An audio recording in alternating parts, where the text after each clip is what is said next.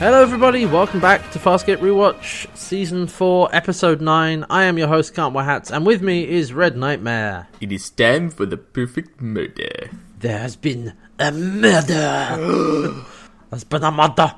I've gathered you here all today because one of you is a murderer. Because one of you has been murdered. It's like a corpse lying on the table. And we're not leaving this room until we find out who it was. Hi everybody. Hey everyone. So yeah, we're back. Just before we even get into anything else, I actually should clear up. This episode, episode 9, I said last week it was called a perfect murder. It's not. It's called a prefect murder. I just scanned it too quickly and I was like, oh, perfect murder. Oh, that makes sense. No, it's a prefect murder. It also makes sense. Yeah, which is a pun on a perfect murder. They got you, Hats. They got you. They got me good. So, yeah.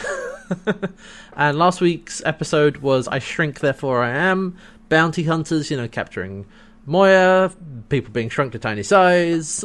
Scorpy working with the crew. Mm-hmm. Now, though, at the end of that episode, Pilot and Moya basically decided that, yeah, we have to go into tormented space. Dun, dun, dun. Because the Peacekeepers are looking for them in the in Peacekeeper space and the Uncharted territories, and the Scarrans are also looking for them. Basically, everybody's after them, and the one place that nobody really goes because it's super dangerous is tormented space. So they have no real choice but to head in there. I mean, at this point, they've leveled up so far that they can go into a more dangerous territory. Yeah. Like, this is not for starting level characters. No, this is for advanced Farscape crews. We're hitting some endgame content for new raids, new dungeons. And so, yeah, that's kind of the basic gist of where we are. And let's just get into this episode, because there is a previously on Farscape that explains a bunch of that. And also, we have a few flashes of John and Aeryn to remind you, John is still using the route to take away the pain, to forget about Aeryn, or to make him think more clearly, he says. But really, he doesn't need it. It's just to take the edge off. He can stop anytime he wants. And so we actually open on a shot of Aeryn next to her Prowler. Yes, with an evil child also there. Well, yeah, a small child. Those are the evil ones. Like, the kid is humming. The kid is humming a song that automatically makes the child evil. And it's poking at the Prowler, and she's like, hey, no, stop that. And yeah, she's landed on a planet. We're actually in a proper outside location. We're not on a set for once. Which you can tell because it looks really... the production quality, because I think a lot of this was actually filmed outside, looks pretty good this episode. Yeah. And there are like black leafless trees around, scrubland and dry ground. Fun fact, so this is the Australian bush. Nice. Like, this is where they're filming. And the location where they're filming, it had actually suffered bushfire the last summer, which is why the trees were all blackened and had no leaves. And it gives it actually a really interesting and different look. Yeah, it's a really alien idea. Yeah.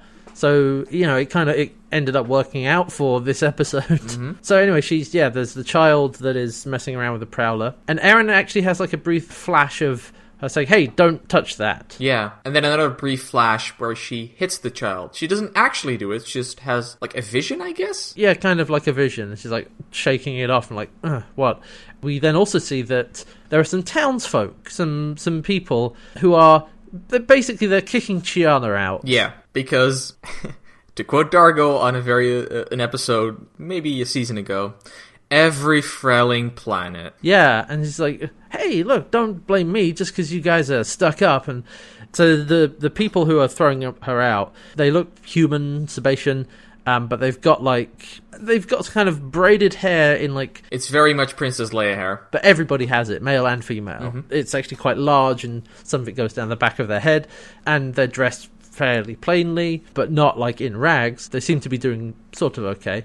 But with them, there's a priest. Yes! An alien priest. Yes. And he's like tiny, he's like Rigel sized. Yeah, it's like riding on a little hover scooter as well. And he's like little wizened arms. He's not Hynerian. He looks basically like a really very small humanoid, but with a big head. I'd call him a gnome. I guess so. But he's also, I think he's got like 3 fingers or something. Yeah, weird claws. It's clearly alien, and it's a Jim Henson puppet, of course. And the face is, it looks old. The face has got like boils on it and so on. So I was thinking when I was watching it, and this will make sense to certainly people from the UK and Ireland and anybody else who's seen Father Ted. And there is Father Jack in Father Ted. If you know who that is, he's the old priest who was constantly drunk and only said arse and feck and yeah, all of that. That's all he ever did. And he looks like him, looks like his head. That's what the alien looks like. And I was thinking that. And apparently, from some behind-the-scenes stuff, that was actually the basis for the design of this alien. Does not surprise me. I'm like, all right, okay, that adds up. Also, he's a priest. He also has horns. They're not mirrored, so one goes down and the other curls upwards a little bit. So he's like leading them and saying like, look, be happy that you're only being banished. Banishment is lenient for your indiscretions. And Dargo's like, Gianna, please go. Just leave. Look... Just go, okay? Moya's up there, she's paralyzed, and this is the only planet we can find that has food and drinks, and I need to keep us in the good graces of these people. And then people are throwing things at her as she's leaving, and she turns like sees that there are the women throwing at stuff at her, and she says like, oh, no wonder your men were begging for it. And like, Dargo's just like, you are not helping! Get in the Prowler, leave. Yeah, so there is, she talks to... I think there's one person in particular who says, like, you're friends with the planet's leader. Maybe you can appeal to him one-on-one. And it's like, no, the prefect has already rejected your petition. Well, have a safe journey. Goodbye. Yeah, it's like, the guy that says that's this weird-looking guy with scars, right, yeah. And he has, like, frills around his face. Yeah, he's clearly alien. He's got, like, red and black gills on either side of his head. He's got bald on top, but there's, like, a bit of dark hair round the back of his head. Did you notice one minor detail that never gets brought up at all in the episode? He's the exact same marking on his head as the priest does. Oh, cool. I never actually noticed that. Yeah, okay. Though those two never get connected for some reason. It's probably like a religious marking of some kind. That's actually a good point, yeah. So yeah, we go back to the Prowler, and also... like, this Chiana really isn't helping her case here, because there's also a woman who says, like, part of the reason that they're so angry with Chiana is that they're all outsiders. You know, all the crew, and it's like, she's really upset an outsider had been with my son. And Chiana's like, oh, is he the cute one? And it's like, oh my god, Chiana, please, can we just leave? You cannot take her anywhere where you need diplomacy. Yeah, and Dargo is yelling at her about this, and so they head back to the Prowler, and Eren says, like, hey, just come here. Look, get in the Prowler. It's pre-programmed. It'll take you back up to Moya. It'll take you away. Once you get in there, just don't touch any of the controls. Okay, fine. I've only banished from his clan. It's like, look, we need this to go well. And so we then see Dargo talking with one of the clan leaders, a man called Gashar. He's got, like, extra braids on his hair, from what I noticed, and maybe dressed a little better, so you can, you know, tell them apart. He's angry with them, and Dargo's like, look, I understand, I'm sorry, like, we don't want to cause any trouble. But he says, look, more than you know is at stake here. Unity of the clans is new. Peace is new. And I know that the peace is too fragile to be endangered by some indelicate whore. He gets interrupted halfway through this sentence by the Prowler leaving. Right, yes. And he very pointedly, like, looks up at it before he says that. And those are his exact words. Some indelicate whore, he says. Before we go any further with the plot, I just want to say we're starting in media res, kind of. They're on a planet, there's this whole situation, and they've clearly been here for like a day or two, and we as the audience are dumped in just as things are going wrong. I mean, by the fact that they're kicking Chiana off, I'd say they've been here for, like, what, an hour? Less than 24 hours, probably. She could get banished within half an hour. I think she can pull that off. That's a new record. We then actually go to see what John is up to. John is with the prefect, the guy in charge of everything. We see that he's a very high up place. Yeah, in, like, a palace built into a mountain. Because we see the Prowler pass it on the way out. Yeah, and John's, like, standing in there and saying that he's talking to the prefect, reassuring him that, look, okay, Chiana is a problem, but Eren and Sikozu, they're perfect ladies at all times. They're fine. Don't worry about them. They're okay. They're like nuns. And so the prefect, he's got the Princess Leia hair, but it's white, it's silver hair. He's clearly older. He's a very tall man with a very long face.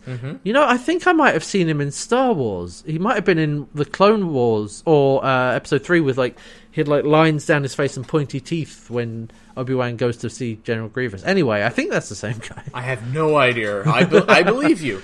I believe you. Actually, yeah, the prefect is played by Bruce Spence, who is a New Zealand-born actor. And yeah, he was in Revenge of the Sith as an alien. And he was also known for Mad Max Road Warrior. And he was also in Finding Nemo. So there you go. So John's reassuring him everything is fine. They're in, a very nice room at the top of this tower. Then Eren gets on the comms with him. Yeah, and it's like, so I see that Elvis has left the building. And she's like, what? What does that mean? I don't... It's like, Chiana's gone. Okay. Eren, at this point, actually, the child she was with is leading her through the woods. Yeah, that's how you know she's evil. Yeah, going with strange children who are humming songs through a alien planet, that always goes well. Yeah, you always end up impaled on spikes underneath a pit trap if you're lucky. So John says to Eren, the prefect has accepted our apology for Chiana's conduct, along with a generator that we gave them. Yeah, backup generator. Oops. It's like, well, we had to make apologies. And so Eren then has a flash vision of Gashar, the clan leader, and shakes it off, and then the child leads her off further down. And John says, hey, okay, it's a good deal, letting us stay here on the planet. And Eren's like, yeah, the comms are frail, talk to you later. Because the child has actually led her to market at this point, and Eren is looking around and is clearly distracted and, switches off the comms. And then the prefect says, she seems a bit moody. And I like John's retort. It's like, oh, you should have seen her mother. Okay, continuity problem. This John never met her mother. Oh!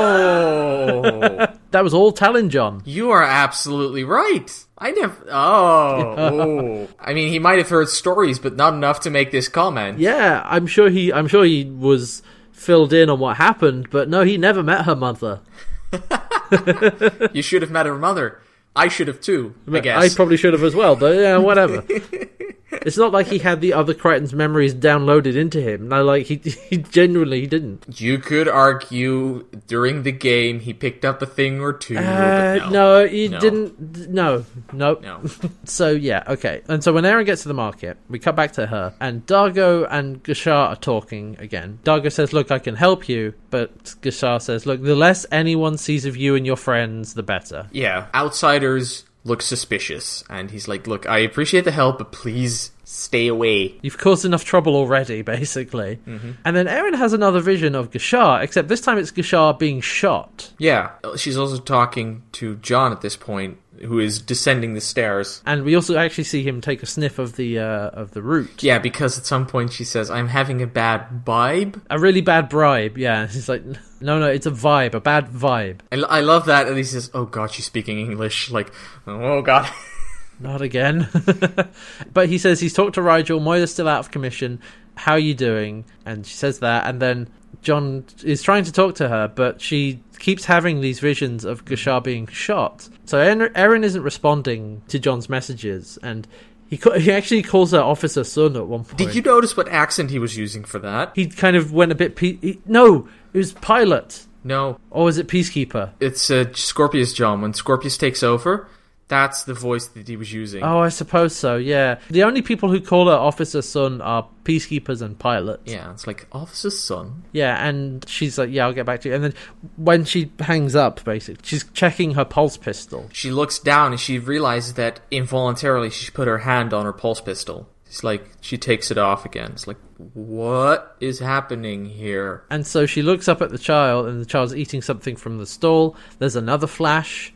She has another vision, and she sees not just Gashar being shot, but everyone in the market, the market just being lit up by pulse fire. Yeah, it's like people being shot left and right, Gashar being shot, and her just standing up and looking around. We have close-up on her face as she's seeing this vision happen, and then we cut to titles, which is, it's a longer period between the opening and titles than I think usual. Just a little bit. Yeah, and now we do something interesting. Yeah, so there's kind of a conceit to at least part of this episode, in that everything that we just said, you know, the setup for the situation we're in, we start looping at this We point. start back at the beginning. We get slightly different perspectives on it. We get more info in each of the scenes we've been through thus far. There's like parts that were cut out during the opening that are now being like added or replacing other bits to give us a more full picture of what was happening leading up to this. Yeah, we start out with Chiana talking to Gashar. And the other thing about Gashar is that he's going to be prefect soon. He's next in line to be in charge of the clans. She says to him, it's like, you know, I could come back then, but he says, no, that'd be suicide for you and your friends. And she's like, this place is run by tight asses, and then walked away. Yeah, and then we have the whole scene where Dargo starts scolding her about the fact that, why do you have to be so difficult under these circumstances? And there's a bit of extra dialogue where he says, like, how can you be so selfish with Moya floating dormant in space? Mm-hmm. This is the first planet in 20 with any drinking water. That's why they need this so badly. They've been to 20 planets and they had nothing. And this has water and maybe some food, and they need to stock up. So yeah, you're really screwing this up, Chiana. And so, you know, we have that scene. Dargo again goes to talk with Gashar, except this time we see the whole most of the conversation, because Gashar pulls a knife out, puts it up to Dargo's throat, and is like, give me a reason not to kill you. And Dargo's like, the moment we have Moya recovers, we will be gone. You have my word. And Dargo's very calm in this situation. And Gashar's like, okay, one stab, my clan is avenged, the leaders are reassured, I'm made prefect, you know, it would solve everything. He's also like, well, you probably have a price on your head because only criminals ever come here. Maybe I can get a bunch of money for my clan. Dargo's kind of understanding a bit, because he says, like, look, I know we Luxons, we had to overcome our violent past. It's clear you're trying to do that. And Gashar says, he puts his knife down and says, it's in my bones. It's what I know. And then he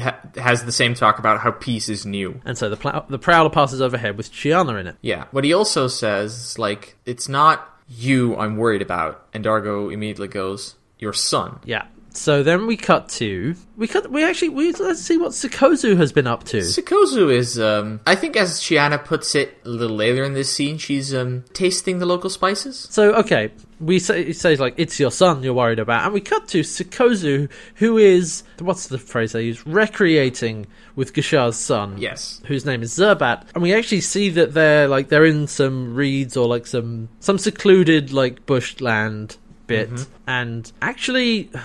Sikozu seems to not be wearing anything much at all. Like, she's shot mostly from the neck up. But it's clear that they are, you know, enjoying each other's company.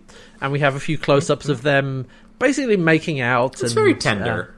Yeah, actually it is. And it doesn't seem like an exploitative thing of like, hey, here's Sikozu being sexy. You know, it's like, these are two people who are... Yeah, that's how I read this scene as well. Yeah, and so, alright. It's not just Chiana who seems to... My thought is actually like, oh, somebody's been hanging out with Chiana too much, but... Hey, no, she's young, let her live a little, you know. That's exactly the other voice that piped up after I had that thought. Yeah, and so we see that, and then we cut back to Gashar and Dargo, and Gashar tells Dargo, like, well, when the wars were ongoing, I traded my herd to send Zerbat off-planet where he'd be safe. He could learn other disciplines, you know. And Dargo finishes, like, they see him as an outsider now. And then he realizes, like, oh, and then we bring Chiana. Oh, yeah, we're not helping. Oops, sorry. And speaking of Chiana, the Prowler had like autopilot to take her back to Moya. I like that we see a slightly different scene from the last one, where instead we see the ship zoom past the castle and go up, we see what happens afterwards, right? It comes back, it goes into the mists. Yeah, because Chiana overrode it and just went back to the planet. Yeah, she just gets out. My response is, really, Chiana? Really? Come on. You have to make this so hard on us. Why? Why? And so she actually finds Zerbat and Sikozu recreating, as it is written down here in the synopsis, and kind of she's actually looking like from behind like a tree at them. So then we cut away to the market, kind of cut forward in time a bit. I like this scene, by the way. Yeah, it's a good scene, because last time we saw Eren came in to the market and Gashar and Dargo were talking. Now we basically see the rest of this conversation. Yeah. Dargo tastes some of their food. And I love that Dargo, like, he gives it like, here, we feed our young with it. And Dargo takes a taste and is like, Gasha is like, no, it's fine. And Dargo's like, no, it's really tasty. It's really tasty. And they have a laugh over that. Yeah, it's like, no, I'll finish it. It's like, no, it's okay. You don't have to pretend on my account. And so, as they're doing this, another clan leader approaches, another older guy, and he's got like a little clear circular like gem in the center of his forehead. All of them have a gem somewhere in their face. Somewhere, yeah. And so he comes over and he's holding some food, but basically, like, it looks like kind of like a pumpkin sort of thing.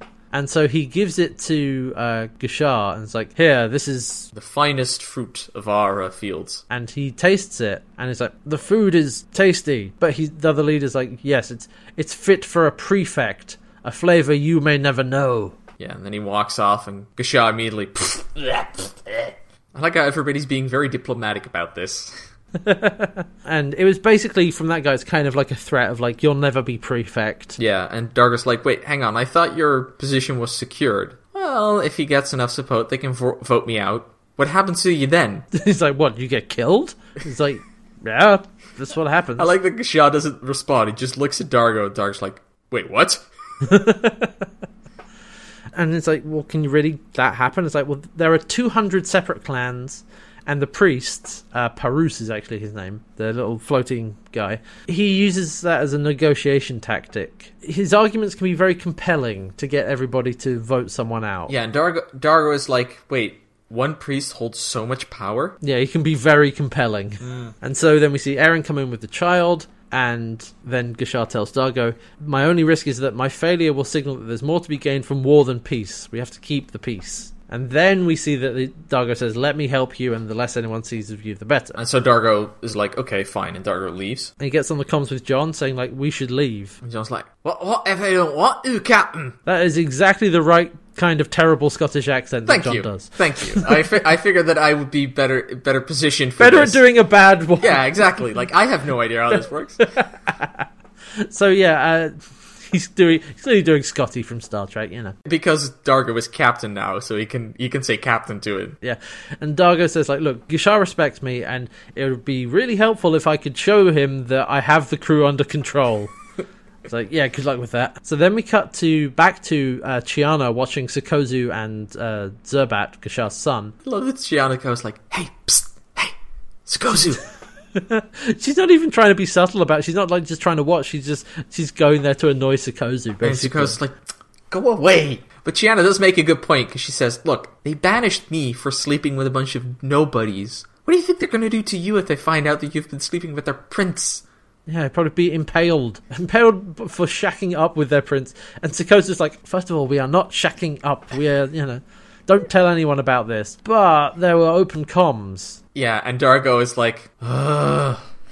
And he comes along and grabs Chiana. It's like, why are you back here? I put you on the prowler myself. Like, come on, what are you doing? He gets actually quite angry. Yeah, rightfully so. I mean, yeah. It's like, does anyone else know you're here? It's like, of course not. I'm sneaking around like I always am. Sneak back to the ship and get out. Please. You're making this worse. He's not saying please. No, he's being angry, really pissed off. And Chiana's like, look, she's arguing with him, but she leaves, and then says, oh god, this captain thing has really gone to your head. And I'm like, no, he's doing exactly what he should be doing. Yeah, you are making things worse by sticking around. He's being incredibly diplomatic, trying to be like, look, just behave. Just work with us here. We'd like to eat.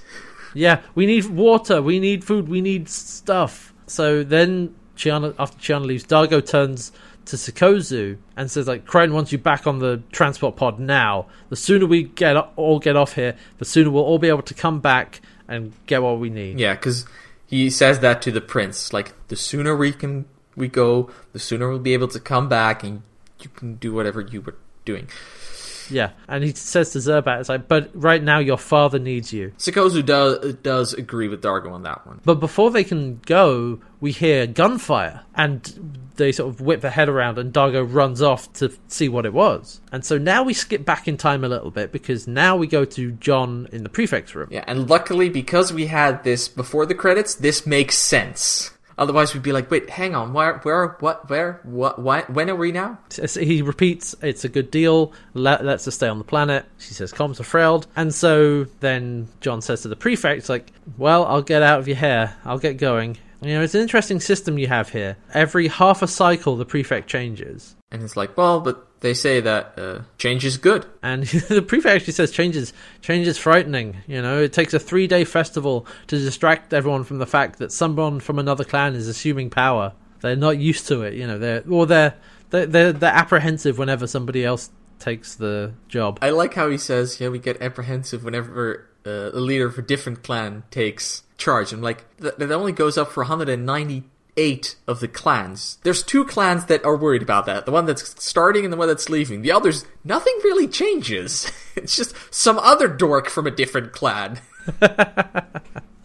But he says, like, after he was after he was put in, it took him months of haggling to get the slightest support from anybody. But John says it's better than the clubs and machetes approach. Yeah, but the prefect counters with, well, at least that was something we knew. And some people would quite like to go back to that. And we know that from what Gashar said, like, this is all very new, you know, the peace. Yeah. And so we actually see, again, Chiana walking through the woods, talking to the priest. And I think this is, like, because we've jumped back a bit now with John. Yeah, this could be before she finds Sikozu, but also after. It works either way. I don't think it necessarily works either way, because don't they all run back to the market after they hear the gunshots? Not entire. The impression I got is that it's before she finds Sikozu and Zerbat. Yeah. And so the priest is there. He says, like, oh, you return seeking forgiveness. And she actually starts flirting with him. They say that priests give very religious experiences. And he just says, what I give is great consequence. You know, he's not buying into it. No, it's like, no. Then we see John again talking to Dargo over the comms, and Dargo says that he feels it's important the prefect can depend on him. And John's like, look, Moya may not be ready yet. Tormented Space has beaten the crap out of her. This isn't going well. Then we have the bit we cut into. We now realise we actually joined this conversation halfway through in the previous loop, because then Dargo says, Gashar respects me, and it would help if you could show that I have you under control. And then John comes Rigel. And there's all these extra bits in here that we didn't see before. Yeah. It's an interesting storytelling device. We'll get to this at the end. I'm not entirely sure what I think about this. Yeah, we'll discuss that more once we've got through the rest of the episode. The problem is the opening part of the episode, because of all of this, it's really dense, and talking about it takes a lot longer than it maybe should, because actually the course of events is fairly quick, but it gets repeated. But John comes back up to Rigel. We hear Rigel. He's asking if Chiana's back. Rigel says, I didn't know she was coming. She's not here. So then John's going down the stairs. As he hangs up Rigel, there is the man that we saw at the very beginning, that with the frills in the head going up. And John just tries to, like, move around him, but the man blocks him and then just grabs him by the throat, turns to the left, and hangs him over the stairs. The stairs are, like, built in the side of a mountain, so he's basically hanging John over a very, very deep fall. And says, like, he's puzzled by the off-world, is like, not sure about you. I have concerns. John's just holding onto his hands, like, Yep, okay. But John says, your boss seems to think I'm okay. Talking about the prefect. Yeah. And he's like, And so he turns John around, puts him back on the stairs, and lets him go. Be careful. These stairs are slippery. And John's like, tugging his collar. Noted. So then we have John coming Aaron again, and, you know, talking about getting a really bad bribe. It's a vibe. John says, you know, Dargo may be right, cozying up to Gashar may be the only solution. Aaron says she'll get back to him, checks pulse pistol, and then we see John also hears the gunfire. Yeah. And he, like, whips his head around and says, whoa, and then starts running towards it. And Dargo's running through the forest. As we saw in earlier. And so now we cut to the market, and the market is being shot up. Everybody's being shot. We don't quite see who's firing at first. No. And then Dargo comes charging in, and he's like, no! Because Gashar gets shot. Yeah. And killed. And basically everybody in the market was killed. And Dargo comes in, and the shooter just whips around, shoots Dargo once, then turns around and we see that it's Eren. Yeah, it's Erin. She lowers her pulse pistol and, like, looks shocked kind of at what's happened. And amidst the flames and the destruction, there is a child who Erin was with before. She's crawling over to one of the dead bodies. And so then John runs in, finds everybody's been shot. Then Sikozu and Zerbat are there. Yeah, Sikozu goes to look after Dargo, who is lying on the floor, and Zubat is heading for his father. Zubat. I'm sorry. I'm sorry. I had to make that joke at least once. Fair enough. Zubat. So, okay, this is about halfway through the episode. Yeah. Actually, no, this is almost exactly halfway through the episode. I checked. Mm-hmm. And now, after this point, the episode unfolds like a normal, linear story. Yes. Like, the first half of the episode, we have the looping scenes, you know, expanding on bits that we missed. And then once the shootout happens, after that, it's a normal, linear story.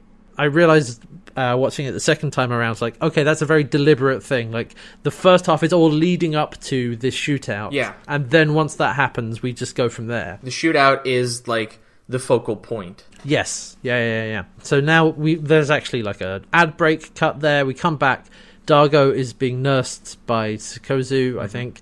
He's okay. That must be great, having a character in your crew that you can just shoot at and is able to survive.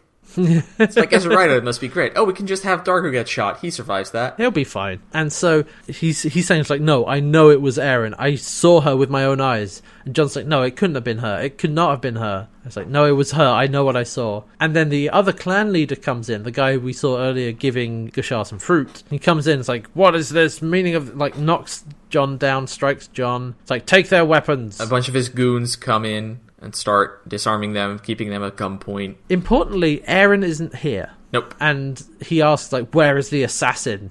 And Dargo says, like, I wouldn't tell you even if I did know. And the clan leader, he's like, well, you're all assassins. You are all guilty. You will all be killed or, you know, all be executed. And then the priest arrives and says, no, our law says the murderer can only be hunted down on the order of the clan's next leader, which in this case is Gashar's son, Zerbat. And so then the prefect turns up and he's like, what clan attacked? What happened here? It's like, no clan. The outsiders did. And she escaped, and he says, find her and kill her. And then the other clan leader says, like, if she acted on behalf of anyone, she will be tortured until she tells us. And then the priest says, like, the way the clans tortured the others. Chan is immediately like, hang on, others? Yeah, and like, wait, there are other assassins? What? Were you trying to blame this all on us? Yeah, because it turns out there have been 2 assassinations very recently on clan leaders. And so, yeah, it seems like there is definitely something else going on here. There's a conspiracy. And John says, look, okay, I'll go and get Eren back.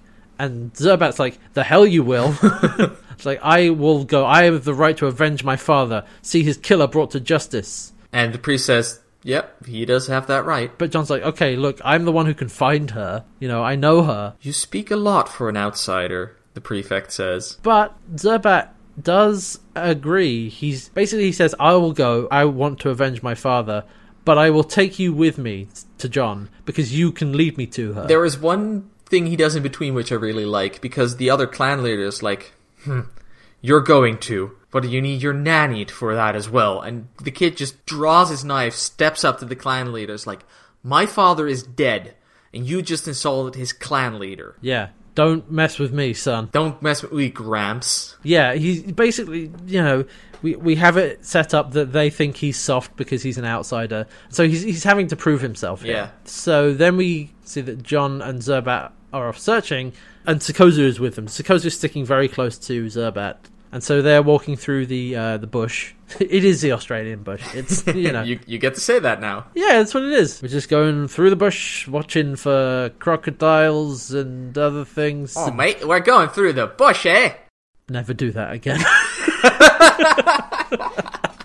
That bad, huh? The bad Scottish accent was on purpose. This was not. You assume I was trying. I was, but I know I can't actually hit that at all. So, well, what you got to watch out for is the drop bears, though. That's the real danger. Oh God, those are. I've seen spiced drop bears, mate. I have seen pictures of drop bear victims. It is not pretty. It's not pretty, mate. Bloody drop bears. Anyway, so yeah, they're wandering through there looking for Eren. And Zerbat is like, he's very, he actually threatens to kill John. Yeah, and as he does that, Sikozu walks in. It's like, really? Are you going to do that? Are you going to kill the only person who can help us find Eren? And he's like, oh, crap, you're right. Fine. First he's like, do you consider me weak? No, you... No, just really stupid is kind of the subtext. I mean, that is what Sikozu would say, yes. So John actually suggests they should split up. He's like, what, so you can run away? And John says, look, okay, either at this point you either trust me or you don't. Yeah, but I'm not going to let you walk away. I'm surprised Zerbat is like, okay. I was a little surprised as well. I could have seen him maybe asking Sikozu to keep an eye on him because he probably trusts her more than John. Yeah, or let Sikozu go one direction and him keep an eye on John. I mean, I do kind of buy it as him as the inexperienced leader, you know, as just a kid. It is a bit like, well, okay, either you trust me or you don't. And he's like, well, fine, go off by yourself then. After he just threatened to kill him. It's like, no, have some common... Fine.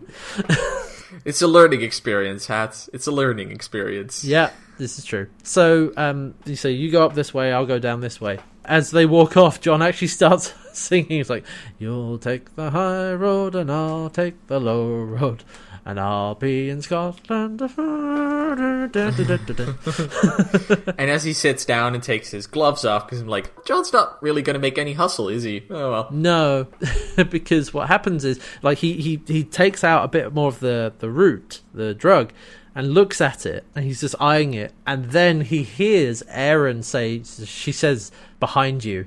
And he turns around and she's sat in a bush behind him. I love the way they do this, because they have John's face on the right, he's sitting there in focus, everything behind him out of focus, and then she says behind him, and the focus shifts to John being blurry and Eren sitting there behind him in the bushes. That's a focus pull. Ah. And actually a focus puller, it can be like a dedicated job on like a film set. Like your job is to, you know, adjust the focus for the camera. That makes sense, especially if you do that a lot. So yeah, that's a nice thing to do. And yeah, she's behind him, and he clearly knew she was there.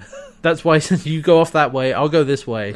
And, you know. So he doesn't actually take the route, importantly. He looks at it, and then just, once Eren says she's there, he puts it away. Mm-hmm. And so they sit next to each other. She says, did I kill Gashar? And John's like, yes. Like, why did you do it? And she says, I have no idea. And she explains that all she can remember thinking was, I can't stop myself. And then she shot him. And John says, well, what about the others you shot? No. I only shot him. One clean shot. What others? Dargo, for one. John says. And she's like, no, I didn't shoot anyone else. Just Gashar, one clean shot. And John says, okay, how much Chuckin oil did you use? How much wood did you use for one clean shot? And she takes out her pistol and she removes the cartridge. And I like that John immediately grabs the pistol at that point, because he's like, okay, she has an unloaded gun. I'm going to take that from you. She asks, like, Dargo?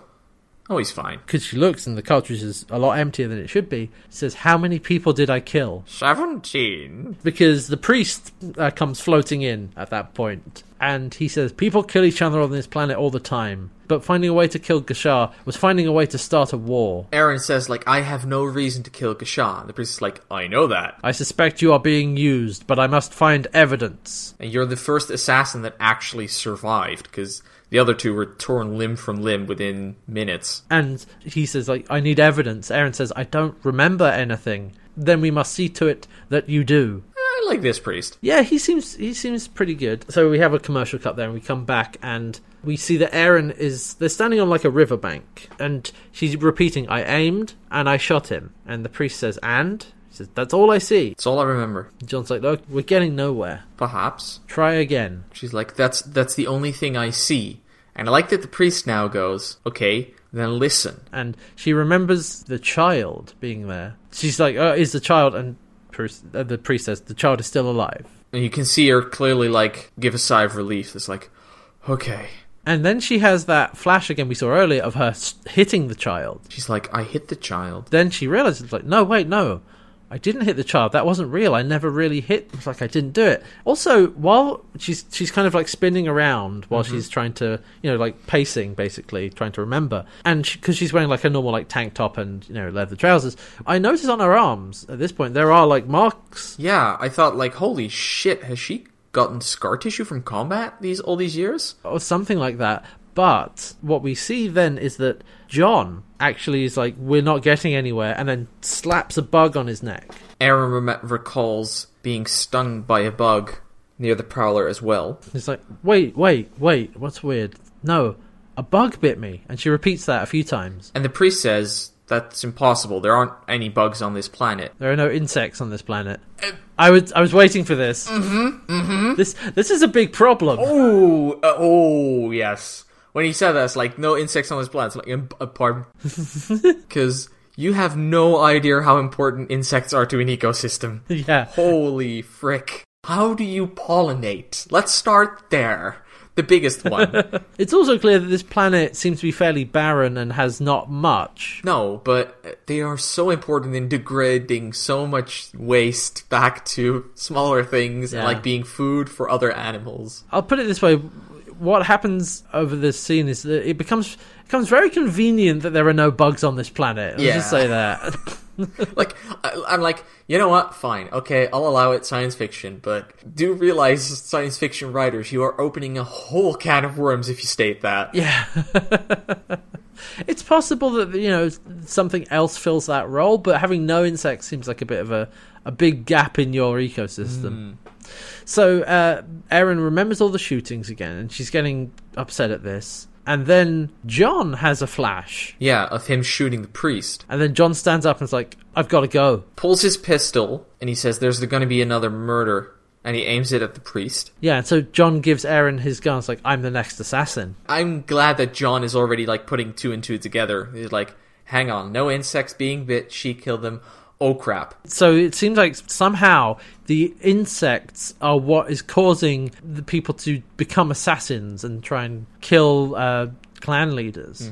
And so we then see that John, Erin, and the priest, they're standing around. There's some smoke. Yeah, they have like a really smoky fire that they've made. Yeah, to keep the bugs and flashes away. The priest is like, are you okay? Are you cleansed? No, we're fine. We're okay, I think.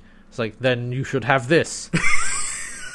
I love this so much. It's so stupid. Because he says, here, have this. And then he launches it out of his little cart. It's like, boom. Oh, yeah. It just lands on the ground. It's like he's his little air pressure cannon in there. And he can just... boom, boom, whee.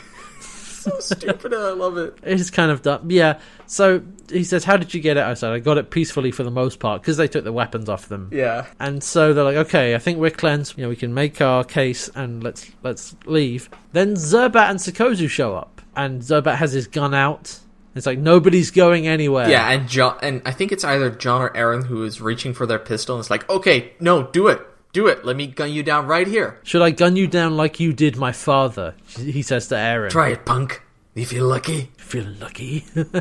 Make my day. And then the priest says to Zerbat, like, no, Erin is not responsible for your father's death. She shot him. John's like, no, she got bit by an insect that let her be controlled. There aren't any insects on this planet. Well, then how do you explain this? And he points to a bug bite on his neck. And there's a bug bite on Erin's arms, what we saw earlier. I don't know. Maybe you got that before you came here. Yeah, and those could be anything. That's not really proof, John. He doesn't say that, but no. I agree. They shouldn't have done that. This is like enough for him to start doubting. And the priest is there, so that's a good backup. Because Sikozu says, like, think about what your father would have wanted. Who did your father trust? And the priest says that enemies of peace and those who want power must have brought the insects here. But Zerbat's like, no, it's not possible. But yes, like you said, who do you trust? And he says, Parus, the priest, he always trusted him. I also like, again, enemies of peace.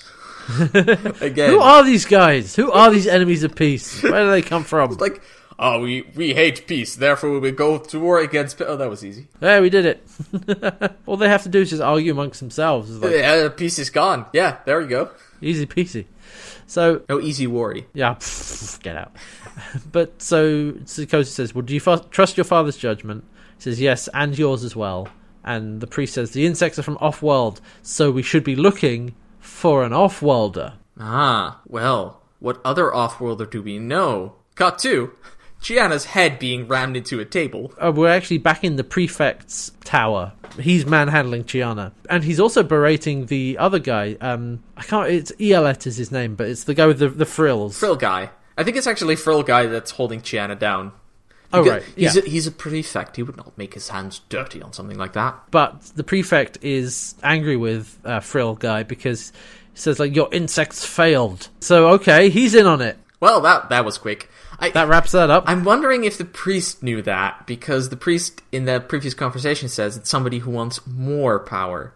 He may have suspected, yes. But so Frill Guy says, look, these off-worlders are difficult. The clansman's hatred is easy to exploit, but these outsiders, they have no reason to kill the others, so I have to use more of my bugs and more substance to influence them. And you're not paying me enough. I want double. And it's like, well, will this double also include getting rid of the outsiders? Like, yes, I will. And then it says, well, good. Then I will pay. Prepare your bugs. Also, in this scene, there is a convenient explanation of how the bugs work, because he's explaining like why he needs more of the substance that is in them that they put into people when they bite them, because basically it's subliminal control, kind of. And he says, my own mental powers allow me to influence them, and it's amplified by the bugs injecting stuff into them. So he is controlling the people by way of the insects biting. Because the bugs basically make them more susceptible to his psychic powers, I guess. It's a very convenient explanation. So, all right, good. That's good. It's fine. It works because he's like, well, this is why I need more time, and you need to pay me more because I need to use more of this substance to make them more susceptible. And so now he's going to go create the bugs. Yeah, how does he do that, Hats? Okay, so he stands with his arms stretched out and sort of eyes rolling back in his head a bit. And we cut to a close-up of his frills. And the little tiny bugs start crawling and flying out of them. They just come out the side of his head. He's a living hive. He's the 1,000 bees in an overcoat. Oh god, he is. Oh no. Hello, very happy to be here. It is the most terrifying villain of the war. Not the bees. Oh, not the bees. And so, yeah, they start flying out of his head. And Chiana actually, with her head on the side, on the table, having been knocked down, she uses her vision to slow down and get a good look at how they're made. I was like, hang on, Chiana, you can see these bugs leaving, right? Do you really need bullet time for this? Yeah, she didn't really need to do it. And it was a bit like, wasn't necessary. No, yeah. I think she had all the info she needed at this point, but whatever. But so she does that, and then she's blinded again. And after that, then Frill Guy looks at her, just smacks her once, and just leaves. As she said in the last episode, I hate not knowing what's coming. Yeah, not knowing how long it's going to last. What's going to come at you when you can't see. And so we cut back to John and Aaron, and they're walking through the woods, and there are more bugs after them now, and they're trying to fend them off and slapping them down, and they're like, okay, no, we can do this. And so Zerbat and Sikozu go to, they've gone to free Dargo. Because Zerbat basically goes to a guard and is like, I am the leader of my clan. Kill me or help me. Well, I can't kill you because that would incite a fine. Alright, in you come. And also Chiana gets on the comms with John. It's like, help, I'm in the palace, I'm blind. There's more bugs coming for you.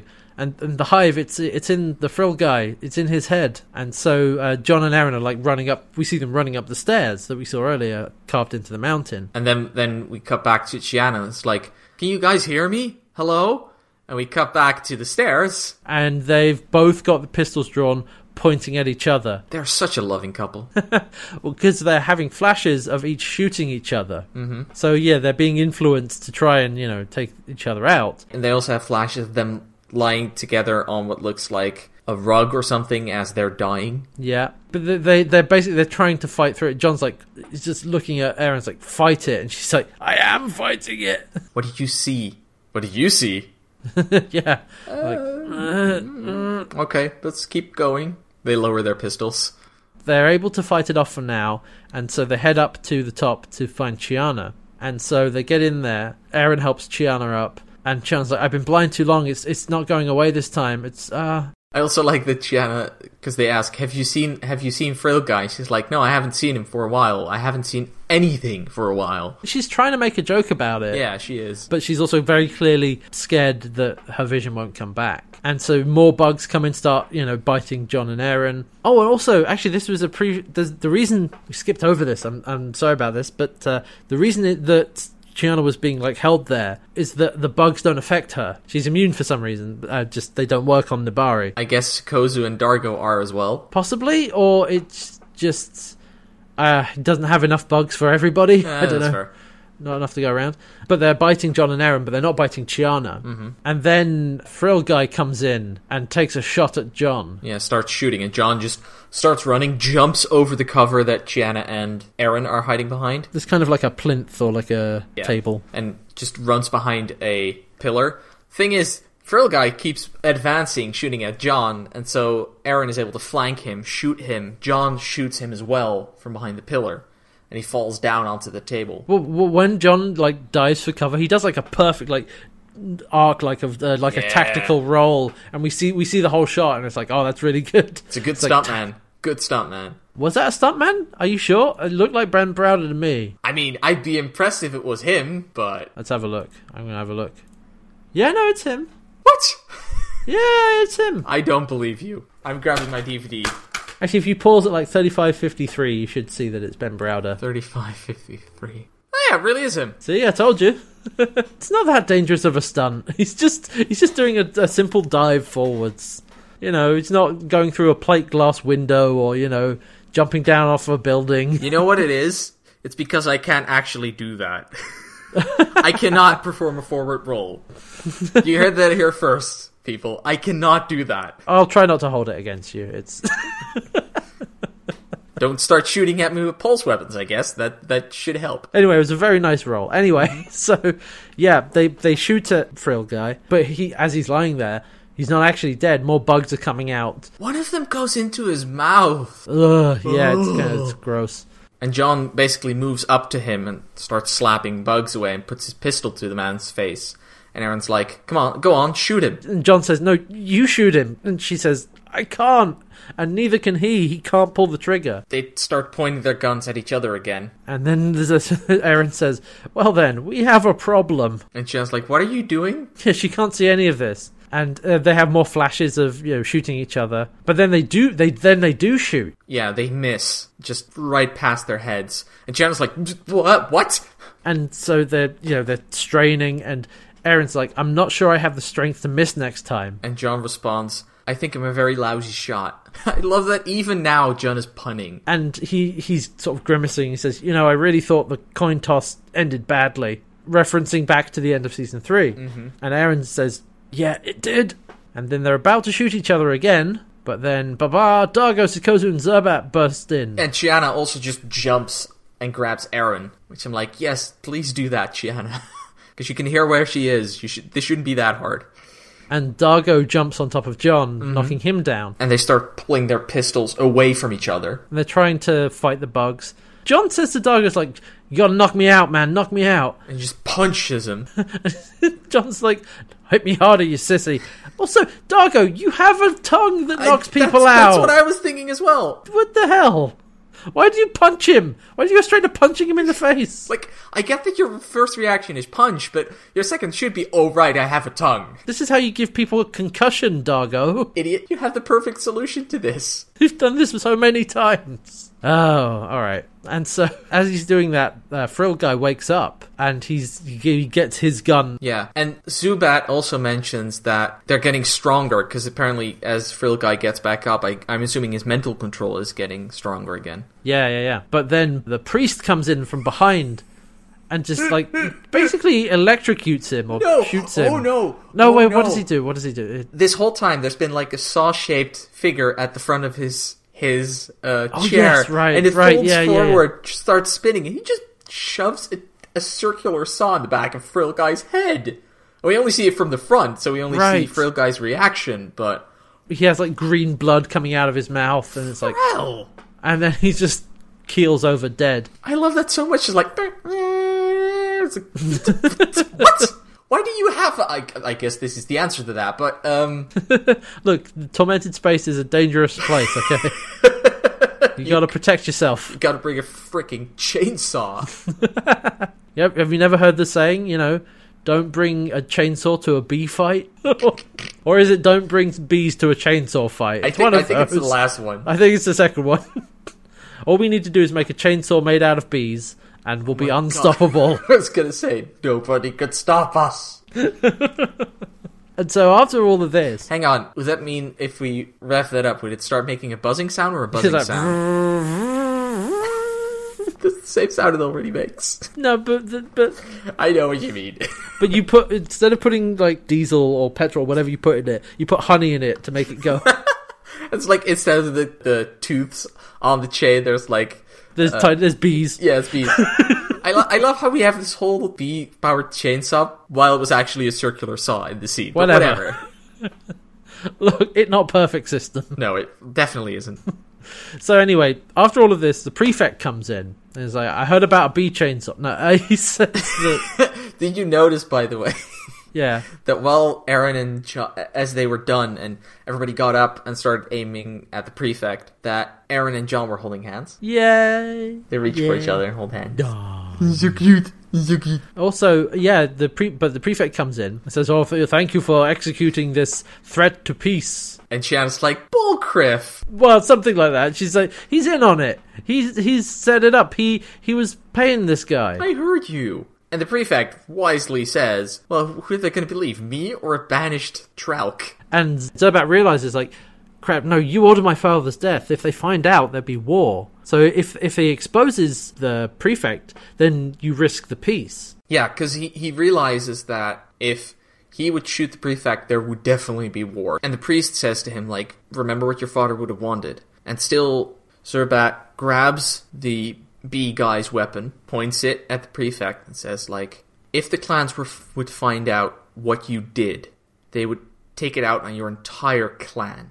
If I shoot you here, there'd be war. But if I take you back, stand trial by our laws, I will do everything in my power to not have them rip you to shreds. He's taking the smart approach, trying to maintain the peace. Because he basically says, look, dude, you lost, and you have the option how this ends. Because I'm not going to shoot you. Yeah, and interesting, when he first says, like, he realizes this problem, the prefect says, welcome home, boy. Yeah. But, so, okay, he has that speech. And saying, you know, I want you to stand trial. I will take you back and you will stand trial. But we're up high. There's a big window at the back of this room, and the prefect has now opened this window. Yeah. And he says, like, I will not be judged by you or your pitiful counsel. And he just walks back and just jumps from the top of the tower. He says something else as well, because he says, "Is that your father I hear crying for help?" And then he laughing, he walks backwards off the tower. And the point is, what I think he wanted, was for Zerbat to shoot him. Yeah, in a moment of rage. That's what he was hoping for. The clans would have their proof that he had killed him, but now he has nothing. Like, there's a corpse down there. You know, it doesn't really say anything. He might have jumped himself. Might be an accident. Yeah. But he definitely wasn't shot. They can probably figure out there wasn't any struggle. Well, if they have good enough forensics to tell from a thin smear on the ground, that's because fair. We are very high up here. That is fair. But to be fair, the priest also has Zerbat's back on this. So, together with the fact that there was no weapon fired on him and stuff like that. People seem to trust the priest. You know, They'll trust his word. But yeah, so the prefect was just like, no, you know what? I'm not standing trial. I'm gonna jump. And I'm gonna try and goad you into shooting me before I do that. He wants to break up the peace, basically. Yeah, because he said it's something they know. Yeah, he wants to go back to it. Mm-hmm. So there you go. I like this detail. He's a much older guy than everybody else from their tribe. Maybe aside from the priest. Yeah, and Ghassan said, like, this piece is very new, and so he clearly will remember the old ways and wants to go back to them. Mm-hmm. And this whole thing has been to try and do that. And so, yeah, after he's fallen out of the castle, Dargo turns to Zerbat and says, "You've made your father proud today." I like that it's Dargo who says that. Yeah, Dargo's had father-son experience. And he also had the most contact with his father at this point. He clearly respected Ghassan as well. He understood what he was trying to do. Yeah. So then we cut to Kozu and Zerbat, actually. They're standing in just...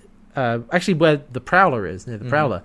And they're watching the castle, which is up on a mountainside. It's burning. He's burning the castle down. Yeah, because he says a leader should be among its people. And I'm like, Yes. I like the sentiment, but I think it's a waste of the building and the historical value of it. I suppose so. Like, you could have turned it into a freaking museum, or just been like, no, that's where that's where we do the religious stuff. I'm not going to live there, but we use it for something else. It's symbolic, right? You know, he's... I'm sorry, I'm a practical person. He also says a leader should live amongst his people, not above them. And, the castle was very high up and, going to live amongst them. Yeah, but I know. It's a waste. It's a waste. Fair enough, okay. You burned down the perfectly good building.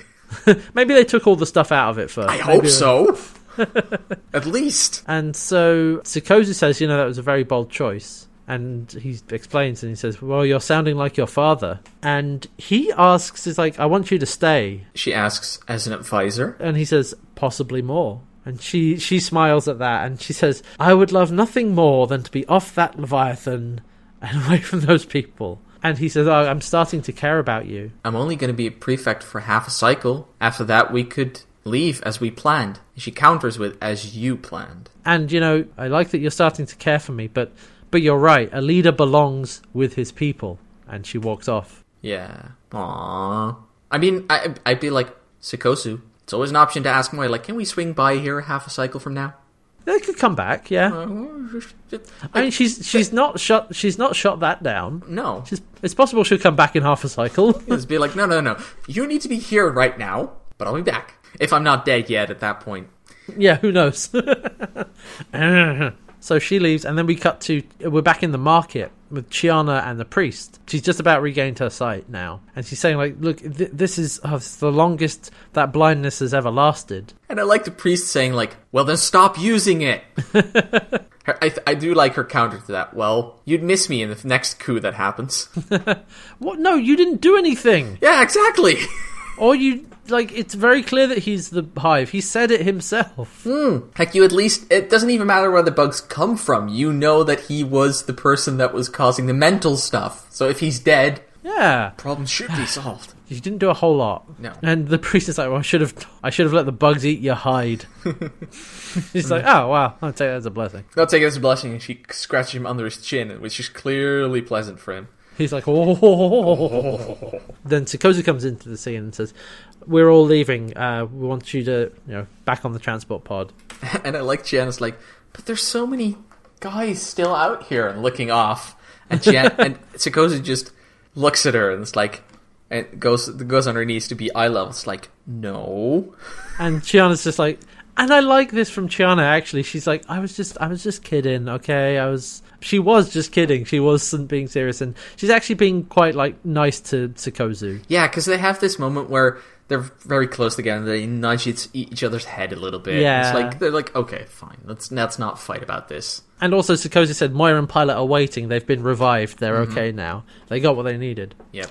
And so the final scene of the episode is Aaron and John, and they're standing in the scrubland. There are graves of all the dead from the shootout earlier. Yeah, because John is looking on to Aaron, who is sitting on her, basically hunched over near one of the graves that the child is crying at, or it looks like, or digging into. It's one or the other. It's unclear. The child is fiddling with one end of the grave, putting some rocks there or doing something. Yeah. And John just walked up to Aaron, and she's kneeling down, and he just strokes her head. Yeah, she leans her head into his leg. And that's the final shot of the episode. That's where we end. I like that Aaron is there, because she didn't have to do that, but that's exactly the reason that she must do it. Yeah, she was used, to kill these people, and she obviously feels responsible to some extent, even though under mind control. Yeah, even though she knows she's not responsible, she needs to pay her respects because of that, if that makes sense. Okay, that was a prefect murder. What do we make of this episode? I mean, the plot in and of itself, I like it. It's a perfectly reasonable. It's fine, yeah. Standalone episode, which, and we have a few interesting character moments, which is fun. Yeah. Like Aaron and John seem to be getting close to each other again. Sikozu has her first little summer romance. Dargo is acting like a captain. Yeah, he was doing a very good job being diplomatic, being harsh against his crew when he needed to be. Discipline when appropriate. Taking responsibility, but at some point being like, I wouldn't tell you even if I knew. Yeah, protecting his crew still. Yeah. So all that's very good, but the big thing is, though, the first half of the episode, with the repeating scenes, looping the scenes, and getting a bit more information every time. It's an interesting choice, but it creates this odd feeling leading up to the shootout. It's a little bit like dreamlike, almost. Partly because we're dropped into this with no real setup. It's like, boom, we're in the middle of this place. They've been here for a while. There's this whole, situation going on. Yeah, that makes sense. And there are these scenes that are happening that then we see more of later on, and we find out, oh no, actually this was what was being said. There's more context. You know where I think this method would have worked really well? If this were an actual murder mystery. Then going back and going through it the first time and missing important clues to figure out who the suspect is, and then when you go through the second time, you start picking up on maybe even stuff you didn't notice before and other stuff that is now added to it, because that allows you as the viewer to figure out the mystery along with the group. Yeah, I can understand that, yeah. I want to give him props for trying. Yeah, I was definitely... I don't think it detracted too much. No. So the first time it happened, which is when we come back from titles, and we see, some same scenes again, I was like, wait, what's happening here? Yeah, it took me a moment as well. Yeah, it took a second to realize that it wasn't like a production mistake or something. It's like, okay, this is deliberate because we see a bit of extra stuff. After that, once you get that conceit, it's like, okay, I see. I like that it led to the shootout being the focal point of the episode. Mm-hmm. I like that it led to that, and that's when it stopped, and it became just linear afterwards. Yeah, agree. It was an interesting choice. It didn't make it bad, but it did make it... I think it means that you as the viewer or the audience has a lot of work to do in the first half. You have to do a lot of processing. Not that that's necessarily always a bad thing, but it not necessarily as engaged because you are trying to figure out what the hell is going on. Yep. You know what episode this reminded me of? The Ugly Truth. Remember that one? Where Talon... Oh, right. Yes. Yeah. Where Crichton, Aaron, Dargo, Xana Stark are captured and interrogated, where we see the same event through different people's eyes. What's different about that is that it's explicitly like a narrative device from the character's point of view, right? It's a character telling a story. This is out of universe. This is just what this episode is doing. This isn't anybody retelling the story to Pilot and, oh, I forgot about this bit. A good point. That's again a different episode. We had that as well. That was good, actually. The loop on that was pretty good. Yeah, that was Scratch and Sniff in season 3. Like I said, like that, both of those, they're explicitly, that's John telling Pilot a story, and the other one is 5 people telling the same event, and it's shifting depending on who's telling it, which is great. This is a different style. This is not presented as somebody telling a story. This is just presented to us as the audience with these different loops. So I feel like that's partly why I don't think it worked quite as well. No. It's worked better in the past when they've had like an explicit reason for it. Yeah. Like I said, it produces kind of like a dreamlike feeling. I think that's deliberate because of how Aaron is being influenced by the bees, having all these flashes and thinking, what's going on, what's real. And it's like a big build-up to some clarity, and suddenly, oh no, this is what's been happening. That's an interesting take on it. What I could also see, and this is me being a little bit more cynical, is that they shot too little footage and found out during editing. And actually, if that's the case, then I think they did a fantastic job finding a good way of reusing material. I would believe that. I don't have any background info to know if that's true or not. Me neither. It's possible. But I think that's part of the thing, saying not having shot enough footage.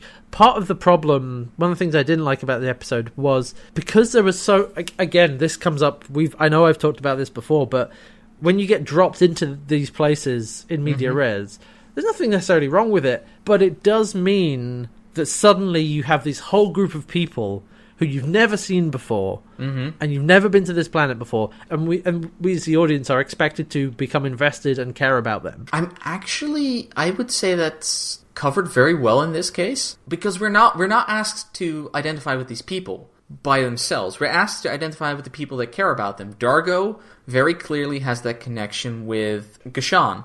Like, we care about Dargo, and them relating their violent past means that we also slowly care about Gashan.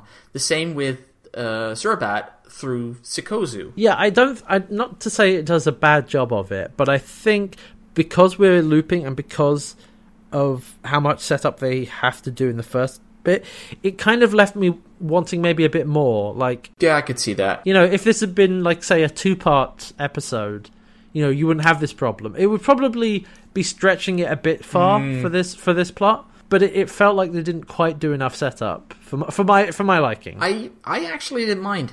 I was okay with them just dropping us in. It's like, get to the interesting part. Yes, we are at the interesting part. Gianna's getting kicked off. But I do feel a little bit, and it's probably wrong to think this, but it feels like a little bit cheated on material. Yeah, like this is another thing of the week. Not so much in that way, but I see. Because we repeat a part twice. It's like, I kind of feel like I already saw that. Like, it's interesting to do this, and that's why I want to give them a pass on it, because it's like, you try something. Did it work? I don't think it did, but I admire them for trying something cool. Yeah, I think that's kind of what I was getting at with, like, they didn't do enough, you know, setup work for my liking. It's because we repeat the same stuff again. We could have developed things more if we hadn't done that quite as much. But structurally, I like that the shootout is at the middle of the episode and is the focal point. That actually works quite well. That was well done. You know, we've got 6 of one, half a dozen of the other. It's like, it does this well, but it means there's this problems. But you notice who wasn't in this episode at all? Scorpius. Yeah.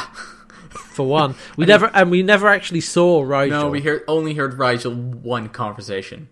And Naranti wasn't even there. Pilot, either. Well, yeah. Pilot was explicitly incapacitated along with Moya. Right. But yeah, no Naranti, no Scorpius.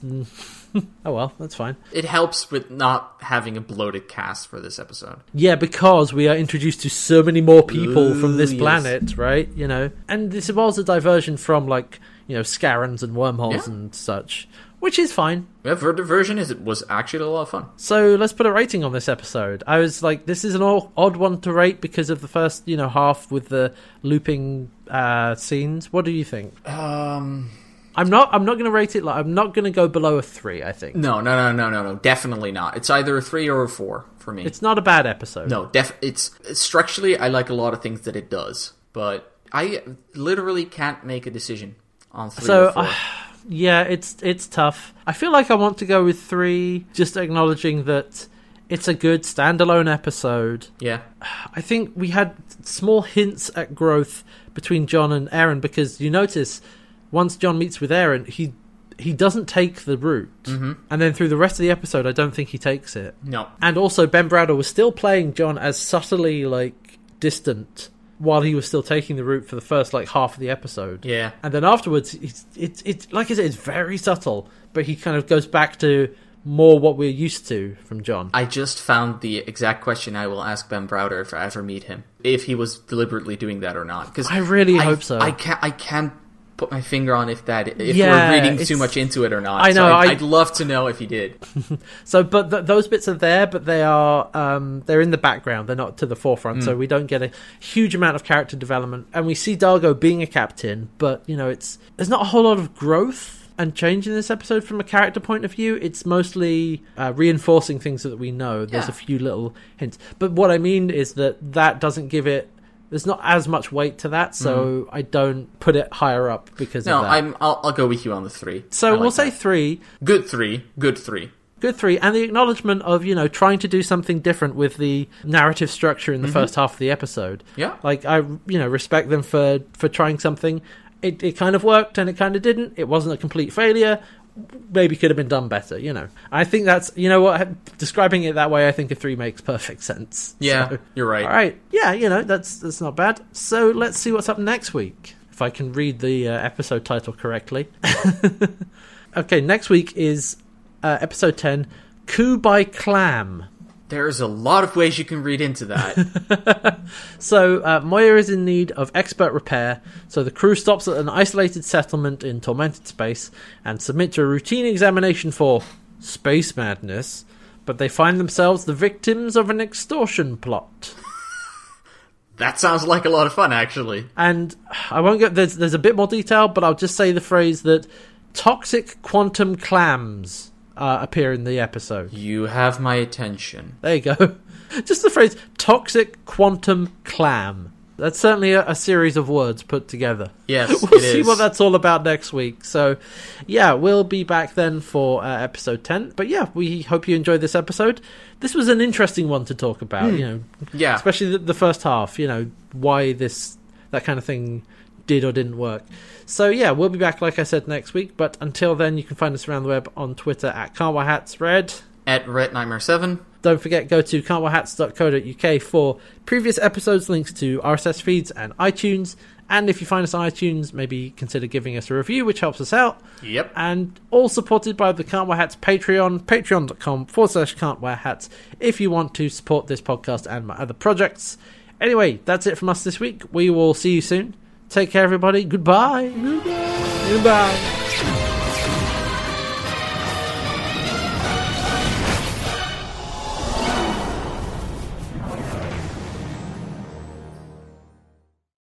Oh, okay, Red, we need to think of a stinger for this week's episode. A stinger? Oh, I got a box full of stingers right here. No, that's bees! No, not the bees! Nope. Box. No. Okay, I'll get the bee chainsaw. Why do you have that? Aggressive pollination. I don't think that's how that works. Oh, you bet it does. I'm a biologist, I know these things.